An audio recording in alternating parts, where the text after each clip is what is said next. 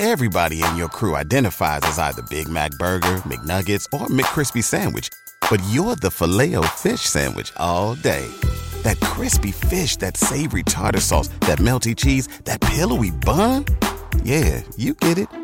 Every time. And if you love the Filet-O-Fish, right now you can catch two of the classics you love for just $6. Limited time only. Price and participation may vary. Cannot be combined with any other offer. Single item at regular price. Ba-da-ba-ba-ba.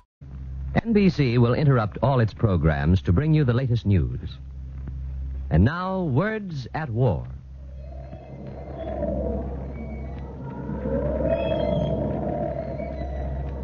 So that's what has brought you, Tom O'Meara. To the gallows. To the end of the hangman's rope. Was it worth it, Tom? Did you prove anything? I wonder if you could speak now. What would you say?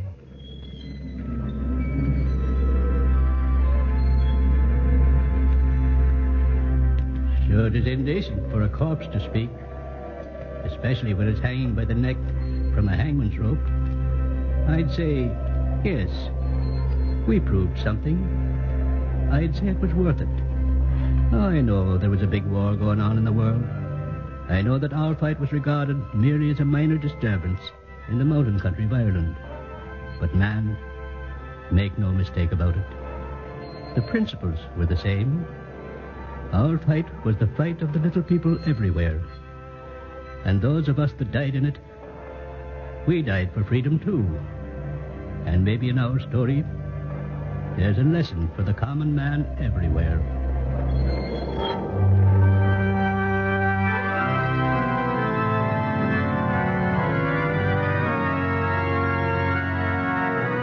The National Broadcasting Company, in cooperation with the Council on Books in Wartime, presents another program in the widely discussed series Words at War, dramatizing the most representative books to come out of this great world conflict. Tonight, Jim Phelan's story of neutral Ireland during these war years, Banshee Harvest. Mr. Phelan's story is pure fiction. He makes no bones about that. But as he indicates in a foreword to his book, it is based on his own bitter experiences.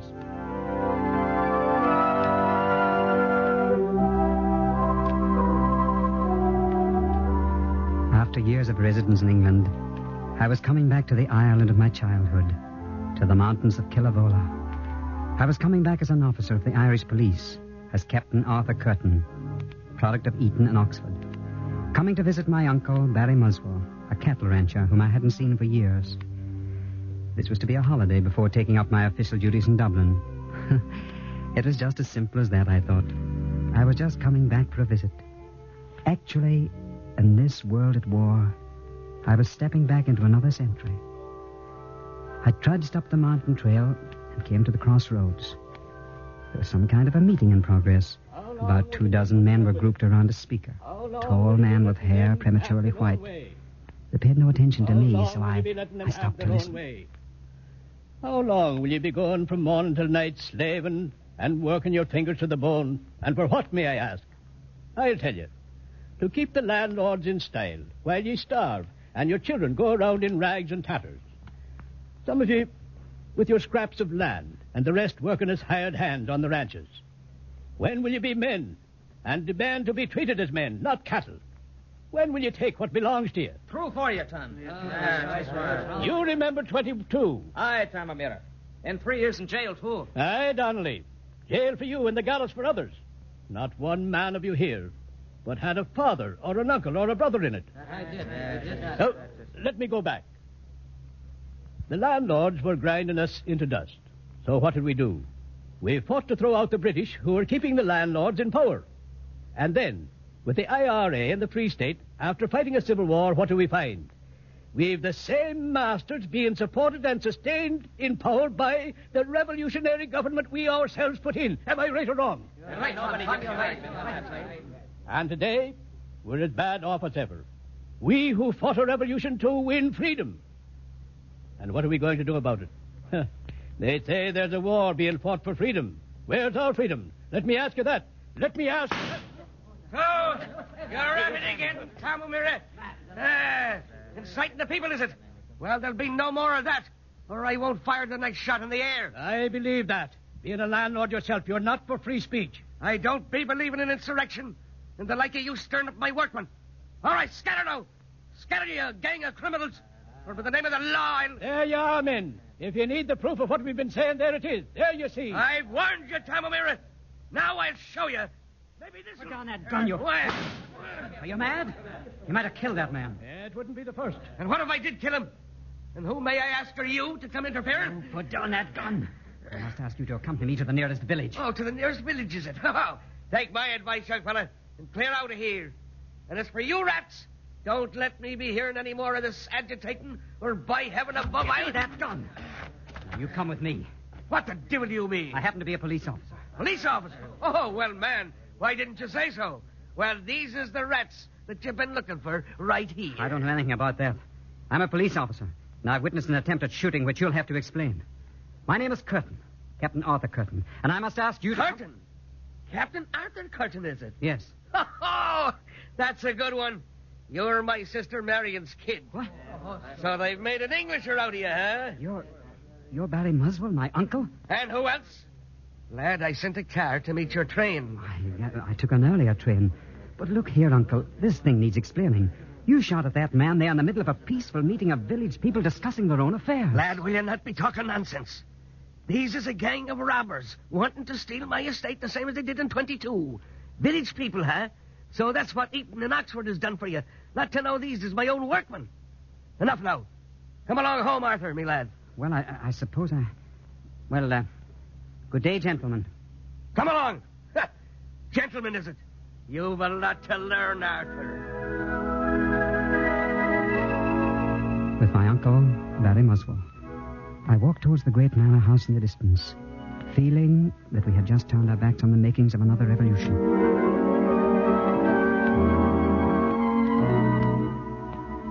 Shake hands with me nephew, Sir Morris. Arthur, this is Sir Morris Fernwort. He has the big place across the way. How do you do, Sir Morris? Welcome, Captain Curtin. You'll have a drop more, Arthur, huh? I don't have to ask Sir Morris. Thank you, Uncle. There. There you are. Well, sit down. Well, 'tis not a bad old world, and Ireland's not a bad old country after all, huh? Really? Well, from the way you ranted and raved at those men this afternoon, I had the impression Ireland was entirely populated by robbers and jailbirds. Ah, it's talking about the country I am. Not them kind of rats you saw at the crossroads. But they're the people, aren't they, Uncle? When you say France, you mean the French people, don't you? And when you say Ireland, you... I mean the decent people. Such as yourself, no doubt. Have your joke, Arthur. But maybe Sir Morris will tell you what kind of rats Tom O'Meara and his gang are. Murray's got 5,000 acres, and the same murdering gang divided up his place during the trouble of 22. What about it, Sir Morris? Oh, it's quite true, Captain Curtin. Matter of fact, your uncle's account of things is rather an understatement. What did I tell you, Arthur? They did take my place in 22, and your uncle's and several others, too. Lock, stock, and barrel. But not without some reason, surely. It just doesn't happen. No one can make me believe that peaceful working men can suddenly turn into... robbers and murderers. That's what they are. No, Sir Morris, I can't believe Captain that. Curtin, do you know anything about Irish history? Naturally. But perhaps not recent Irish history. Well, if the peasants around here ever got to trust you, and I don't think they ever would, they'd tell you a few things. The landowners at one time were sustained by the British. Then in 1920, the Irish people got rid of the British and set up a free state. In 1922, a civil war broke between the Free Staters and the Irish Republican Army. The outcome was that the Free State gave us the backing of the law, just as the British had done. The IRA went underground, and it's there to this day. That's the gospel truth. Come, drink up.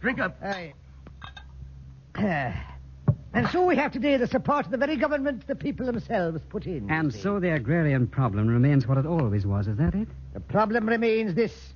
Two people can't own the same piece of land. That's elementary mathematics. That's your agrarian problem. Yes, but look here. Is it right that one small lot of people own all the land and the great mass of the people... They're robbers and murder and cutthroats, every one of them. Now, let's have a drink. Talk about some more pleasant things. I listened to them in amazement. There was a war going on in the world, a war about freedom and slavery. But to hear Sir Morris, my uncle, talk, you couldn't believe that this was the day of Hitler. I was eager to know more about these peasants my uncle called robbers and murderers. But as I walked along the mountain roads and through the village, the men avoided me. Old women crossed themselves, and they children looked at me with terror in their eyes. You see, I was a police officer. Then, on the road one day, I met her. You're Curtin, aren't you? Yes. And you? Constance Carberry. Oh, I'm very happy to meet you. I think I've heard my uncle mention your father. Barry Muswell had little good to say about Muller Carberry. How did you know? They hate each other. But your father's a landowner. I thought the landowners hated only the peasants. You don't know my father. Yes, he's a landowner. But his sympathies are with the peasants. He pays them a living wage. What are your sympathies, Miss Cranberry? Not with Barry Muswell and his kind. I don't believe mine are either. No? No. Then why have you come here? Why do you become a police officer and let yourself be used by such as Muswell and Sir Morris and Prendergast and the rest of the landowners? Why don't you go back to England? Why don't you clear out? Well, right now I happen to be on a holiday. But when I start to work, I don't think it means that I'm against the peasants. Perhaps if I do an honest job, I can help them. How little you know. I suppose. But perhaps while I'm here, I can learn something about the peasants and their problems. You never could. Well, I'm going to try. They won't talk to you. You know, I almost believe you're sincere. I assure you I am. You really want to find out about the peasants? I do indeed. All right. They trust me, and maybe I can persuade them to trust you. Come on. We'll start right now.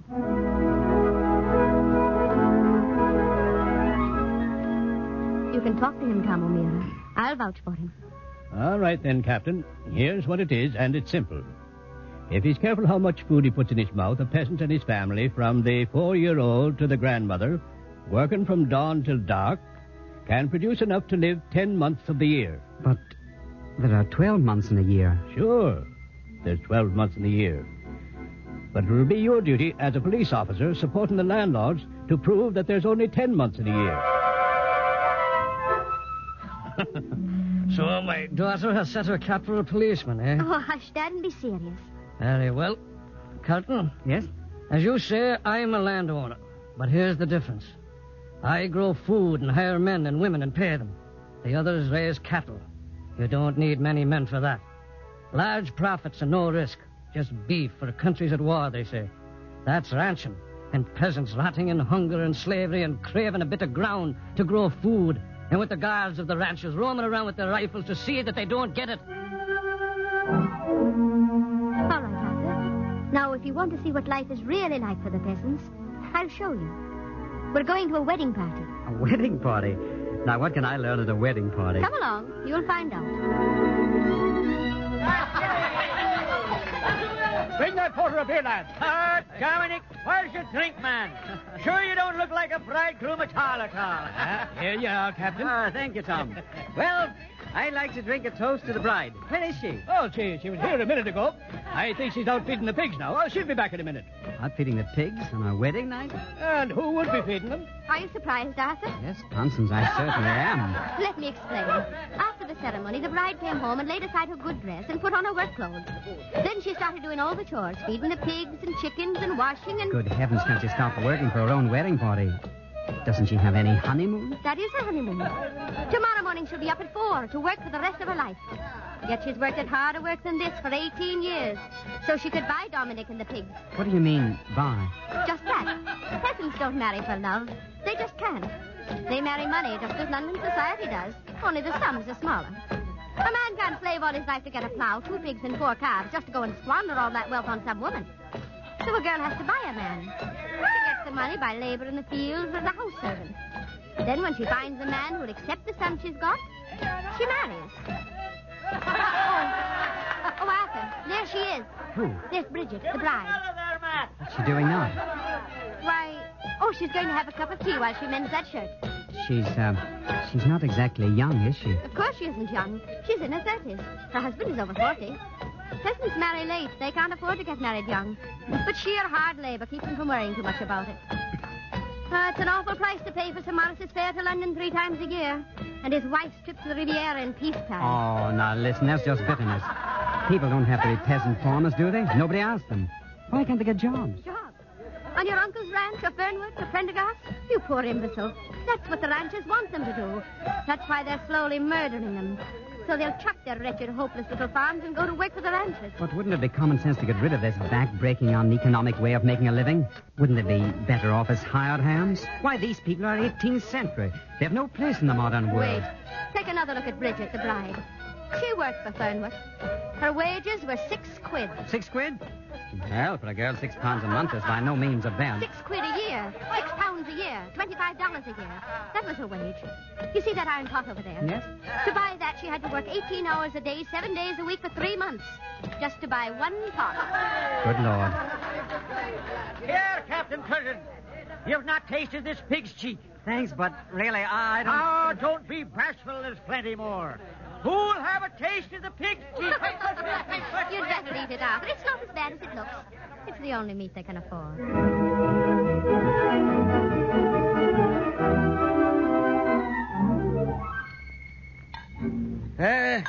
Bit of the crusher, Arthur. Not just now, Uncle. Oh, very well. Arthur, I've been meaning to have a little talk with you. Yes, Uncle? I'll be candid with you. I don't like the way you've been running around with this Carberry woman and her peasant friends. You don't? No, I don't.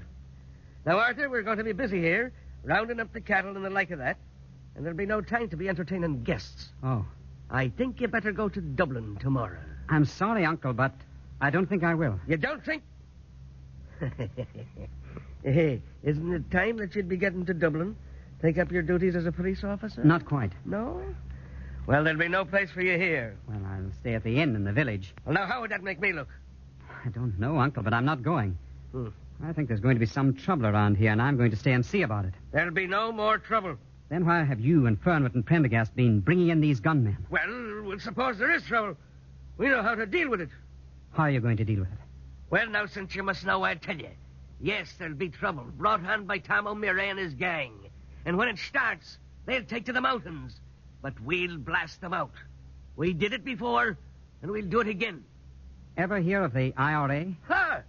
So O'Meara's counting on the Irish Republican Army to help them, is he? Well, never fear. The IRA is not going to come out of its hiding for the likes of O'Meara and his gang of Amadans. They won't strike until they have a chance to win. And they know they haven't a chance in this affair. But what if they should? They won't, I tell you. Now will you be off to Dublin and not be interfering? No, Uncle. I'm going to stay. I'm going to see this thing through. Ah, bah!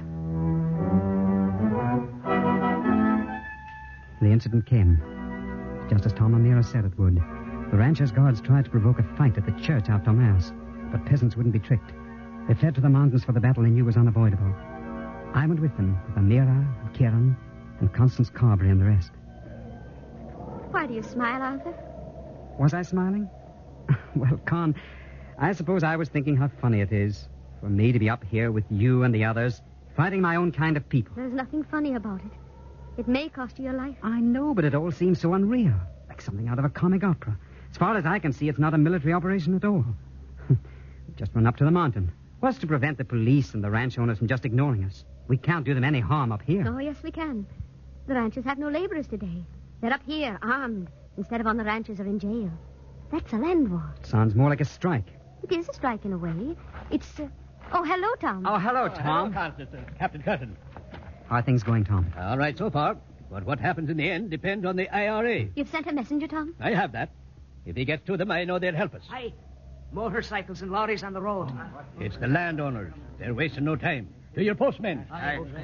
You want to be in on this, Captain? I'm in on everything from now on. Take cover, Constance. Yes, Arthur, I will. I was next to Tom O'Meara as we waited for the lollies to come within range.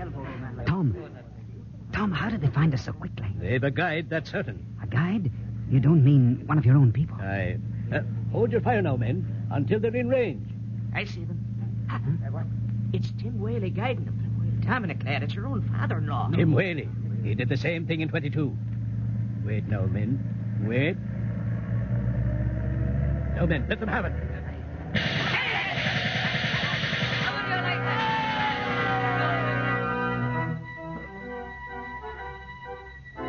They got Dominic's father-in-law, turned back the police. But next day, the guide was a woman. As we waited for him to come within range, everyone quiet but tense.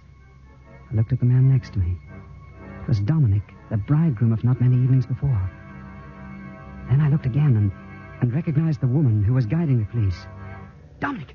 Dominic, don't shoot! Don't you see who she is? I see who she is. Dominic, that was... I've killed my own bride. The traitor that she was, like her father before. Good Lord. Let them have that grenade now. Right shot, Tom.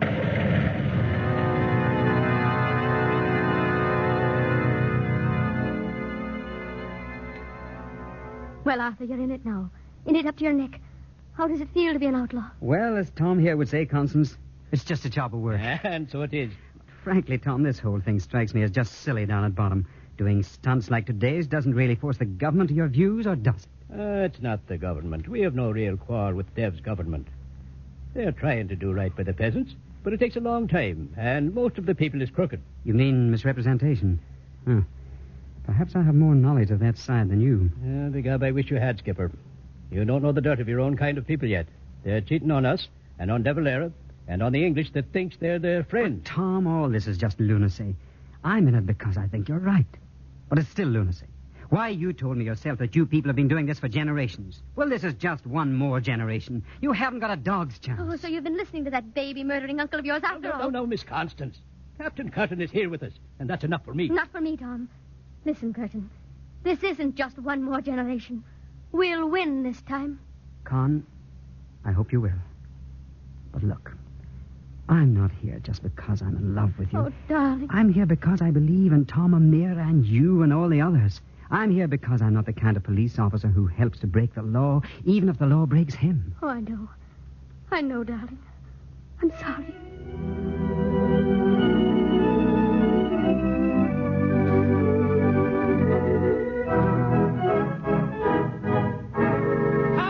Tom O'Meara, they're here. At last they came, what Tom O'Meara had been praying for. They're here. They're here at last, 200 of them from the IRA. Are you sure, Bat? They got the password we sent them by the messenger, Oh, Tom. man alive, that's... Tom, we've got nothing to worry about now. Yeah. They're fine, big, strapping men. Come on, Tom, the leader is waiting to meet you. They were big men, apparently from the west of Ireland, big and dangerous looking.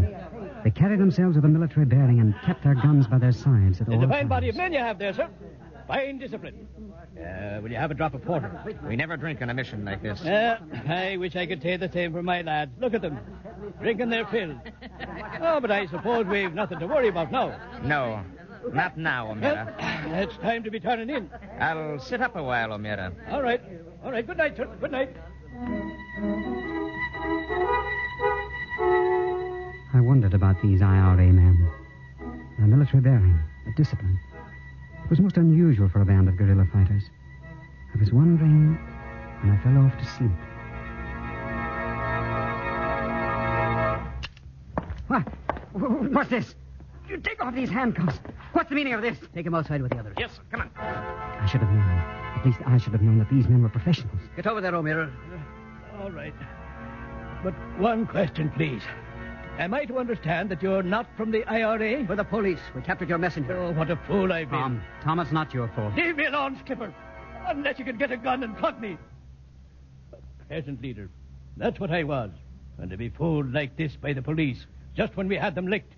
Them and their government friends, and their Nazi friends in Germany. Now I'm after letting them down. Letting whom down? Friends in England, we told them. The Nazis had been spending money like water, planning a murderous big submarine campaign from Ireland. They'd have got it, too. Bound for us. I don't understand. What is it, Constance? The one thing the ranchers can't stand is publicity, Arthur. Uh-huh. They've got by for generations by blaming everything on the peasants. And they're in with the Nazis. And we'd have been blamed for anything that happened. Our plan was to spread the land war all over the south of Ireland. Neither Dublin nor London could have been fooled then. They'd have had to show their hand at last. But for me being a trusting fool, you were right, Captain Curtin. It's just one more generation now. Tom, I hope this time it's something more than that. But I was wrong. The leaders were shot or hanged. Constance Carberry of the black hair, the flashing eyes among them. The rest went back to work and resumed their miserable little lives as slaves of the ranchers. Me, my chance to escape came. How did I get away? You forget I was the nephew of Barry Muswell, a man who stood for everything I had come to hate.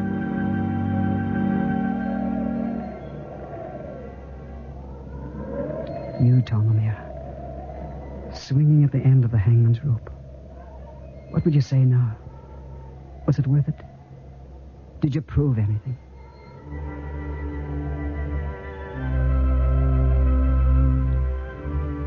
Tis indecent, perhaps, for a corpse to be speaking, but yet, maybe we did prove something. To be sure, our fight took place in an obscure little corner of Ireland, and the stakes were small, as you would measure them on the outside. And sure, there was a bigger war going on in the world, but I'm wondering if the issues were just the same.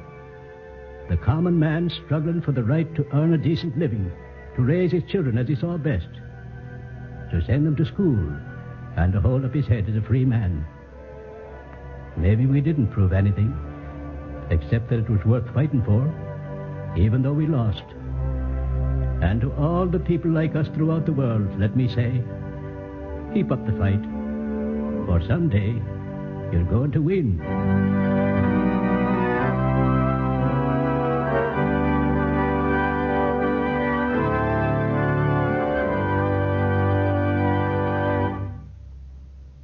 Tonight on Words at War, we've presented a dramatization of the novel Banshee Harvest by Jim Phelan, a story of pure fiction, but based on the author's own bitter experience.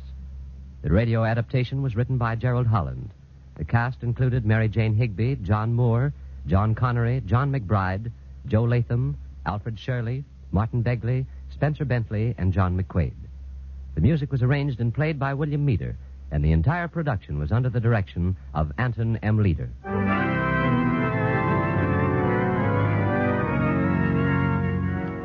Next week, Words at War will present the radio dramatization of that important and controversial book, Full Employment in a Free Society, by William H. Beveridge. This series of programs is brought to you in cooperation with the Council on Books in Wartime by the National Broadcasting Company and the independent radio stations associated with the NBC network. John Patrick Costello speaking. This is the National Broadcasting Company.